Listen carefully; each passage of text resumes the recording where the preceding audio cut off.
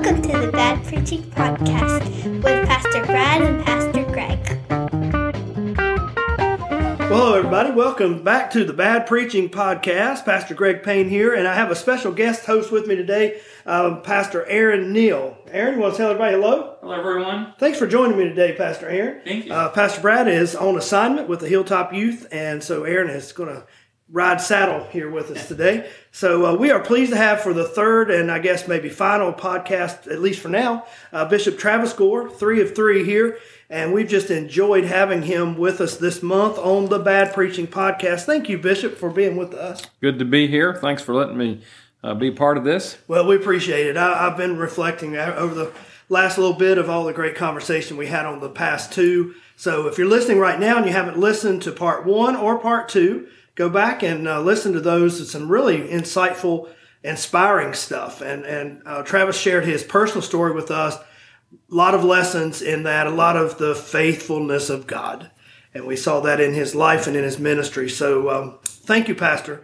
And thank you for sharing about your roots here at Nortonsville. Absolutely. So it's really good. So we're going to start off, and I have a question for Bishop Gore about preachers. Some preachers that maybe have inspired you, maybe past, and maybe even some that are present. And why those preachers... And I'm talking right now about like the oratory, their pulpit ministry, their preaching, and talk us about that a little bit. Yeah, so if we want to stay within the Church of God, let's do that. Do that cool. Right now. Yeah. So when we were in, my wife Kelly is from Danville, okay. And she's out of the River Oak Church of God. Her whole entire life is there, raised there. Her family's there still to this day, and obviously our general overseer Tim Hill pastored that church and was there for about 7 years, and I had the opportunity to sit under him on Sundays for a little while. So obviously he's been a big influence on my ministry, just his preaching style, his oratory gift, his ability to connect and communicate, read a room. So he's probably, he may not even know this, he's been probably the biggest influence on my preaching. Not that I aspire or try to be like him. So if there's some young pastors, preachers listening, it's okay to have some role models that influence you, but you don't have to be a carbon copy. You need to be yourself. But yeah, his material, his preaching, his writing, just things that he puts out has been a huge influence on my preaching ministry. I think you have a unique vantage point because some of us, like myself, Aaron over here, Pastor Brad, we see Tim Hill from leadership standpoint, camp meeting ministry. You have sat under his pastoral ministry. So how would you compare and contrast the two? Because you've seen both, obviously. Yeah, Sundays were, it was camp meeting almost every Sunday. Okay. Now, he preached pastoral topics, and he dealt with pastoral subjects, marriage and ministry and, right living, all those things you would preach as a pastor, but it always, it rang out with pastoral preaching, but the delivery was always dynamic and always passionate, and it was never, I don't recall a Sunday that I was there that we just never had a demonstration of the Holy Spirit. That's great. Yeah. That's great. And River Oak is a historic, classical Pentecostal very much church, and very historic in our state and really in our denomination, right? Absolutely. But his leadership, his pastoral skills, I'm sure were amazing as his leadership is now. Yeah. That's really interesting. What about someone maybe from the past? And I like what you said, let's stay within the Church of God. But what about a preacher, an orator from the past? From the past. Well, if we stay in the Church of God, to me, Brother Hill kind of is in the past, not because he's older, so he was at, coming to the zenith of his ministry and pastoral ministry, large church, transitioning to the executive committee overseer role, and I was 19 or 20, getting started in ministry. So if we want to reach outside of the Church of God, I listen pretty frequently to Adrian Rogers. Oh yeah. Of course, he's gone on now. Now I'm outside the Church of God. Sorry. His voice is so distinctive and too. And I had just started listening to him recently. He's got a podcast out, and his preaching, the way he structures the 1, 2, 3 points is a lot how I preach. And listening to him, just the way that he lays stuff out. So that's kind of resonated with me. And I love his subject matter. His delivery is just, and really I enjoy on Mondays. I listen to him a lot. I would say content rich. Oh, and simple. But yet breaks it down.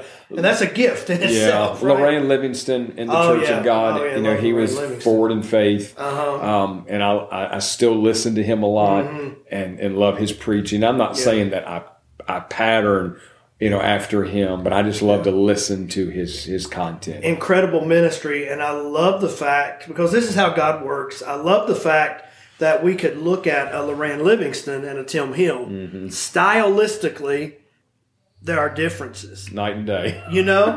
But the anointing is there. Yeah. The delivery of the word is there, and the confirmation of the Holy Spirit when the word is presented, and tremendous fruit from both ministries. So it just shows that be true to your style and cultivate it, right? Yeah. And be who you are and in Christ. That's great stuff. Let me shift gears, if you don't mind, and we may have to put a pause on this and pick it up in the next segment.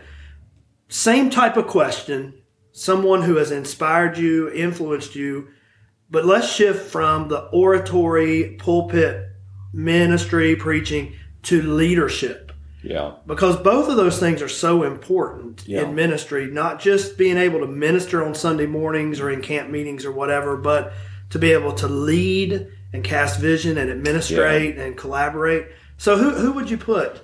Well, if we want to stay in the Church of God first, I would probably talk about Mitch Corder. Bishop Incredible Corder leader. served as our state overseer in Virginia, and obviously has pastored, preacher, but also administrative leadership, casting vision, leading a team. He would probably be one. And if you want to go outside the Church of God, although this man's a pastor, he's also a high-level leader. Pastor Chris Hodges, Church of the Highlands. Okay. He has a Grow Leader podcast I listen to that just, that school of ministry down there at Church of the Highlands that they've got going on, and the way that he, that podcast on Mondays is just geared toward leadership, not necessarily church, but church secular. Because his mentor was John Maxwell. Obviously, when you think of leadership, the guru of leadership. That's leadership. Right. That's good stuff. Let's get a little bit light here before break. You have any hobbies? Yeah. So I like to play golf. I play at it. Okay. I usually play with my boy Jensen. He doesn't play at it; he actually plays it. So I enjoy playing golf. We love to go to UVA basketball games. That's pretty frequent. Matter of fact, we were there recently, and we go to 3 or 4 or 5 games a year. So avid walker, runner. Pretty much every day, get 3 or 4 miles in. And that's more so I can listen to podcasts and. That's developing kind of in two veins at the same time, right? But that may have answered my next question. How do you release stress? That's probably how you release your stress, I guess. Well, probably the exercise is, but, I always like to sit and watch a good basketball game, football game, and even times just if I'm home by myself in my room and my little prayer room, I call it, my oversized chair, reading, just kind of relaxing. So, well, that's great stuff. Thank you for being back on the podcast this week. Yeah, so good to be with you guys. We're going to go to a break. When we come back, Bishop Travis Gore is going to share with us what his new role is in the state of Virginia, what his vision and goals are. And so come back, be with us in the second part of the Bad Preaching Podcast. Hi, this is Josie. We hope you are enjoying this episode of the Bad Preaching Podcast. Please join Pastor Brad and Pastor Greg each week and enjoy the discussion. Find our weekly sermons on Facebook or YouTube. Just search Nortonsville Church of God or visit our website for a podcast recording of each sermon at nortonsvillecog.com. Welcome back to the Bad Preaching Podcast. We're back, and our next question is, Bishop Gore, could you tell us a little bit about your new role in the state? Yeah, so for 5 years, I was the State Youth and Discipleship Director over all children's youth ministry, youth camp, all those things. So August the 14th, I transitioned into the role of Ministries Director. which encompasses all ministerial development. So those programs like CAMS for those folks that are trying to, get started in ministry, finding out what their gifts, their strengths are, if they're, what their calling is. Then MIP, which is our ministerial internship program, which is that 9-month program that those who want to advance in ministry involve themselves in. It's practical, hands-on, local church training. It's book work. It's writing papers. We come to Roanoke. They come to Roanoke once a month from August on until April. We're right now in the middle of our MIP session. Just finished up CAMS. Matter of fact, Friday night did the exit interviews, finished that up. So all that's under me. Credentialing, guys and women that are getting their credentials that runs through my office. Some church transitions and moving pastors around. I help the overseer with quite a bit of that. So any of the ministerial development really comes under me. Let's talk about that for a second on transitions, if you don't mind. I know that you were part of transitions at some level, even in your prior role, now more so than ever. What do you think about going into a pastoral transition?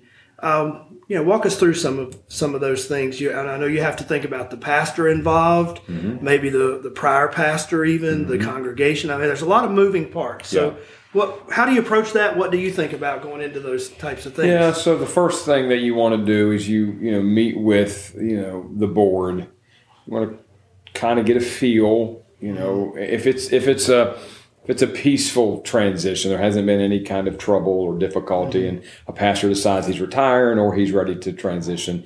So we meet with the board first, kind of see what their feelings are. And that's the church board. The church board, council. The council, elders, and see what their feeling is, what they're looking for, what they want. Ultimately, the goal is to find a pastor that fits with that congregation and to put him, connect him with that church that fits the demographics, that fits the culture, that fits, stylistically. I think one of the most important roles we do at the state office level is pastoral placement. And there are a lot of moving parts. The pastor that's transitioning, the pastor that's coming in, interview process. Do you take, 2 candidates? Do you take 3 candidates? Do you just take one? So there's a lot. And every transition is not treated the same. Because they're all different, you approach them different. But the ultimate goal is to place that pastor find the right fit for that church. That makes sense because every church has its own personality. Yes. So you have, I guess, broad parameters, but you can work within those parameters to personalize it for a particular church and even for a particular pastor, right? And I think that's good because God works with us as individuals, right? So it's the same way He works with us. That's really great.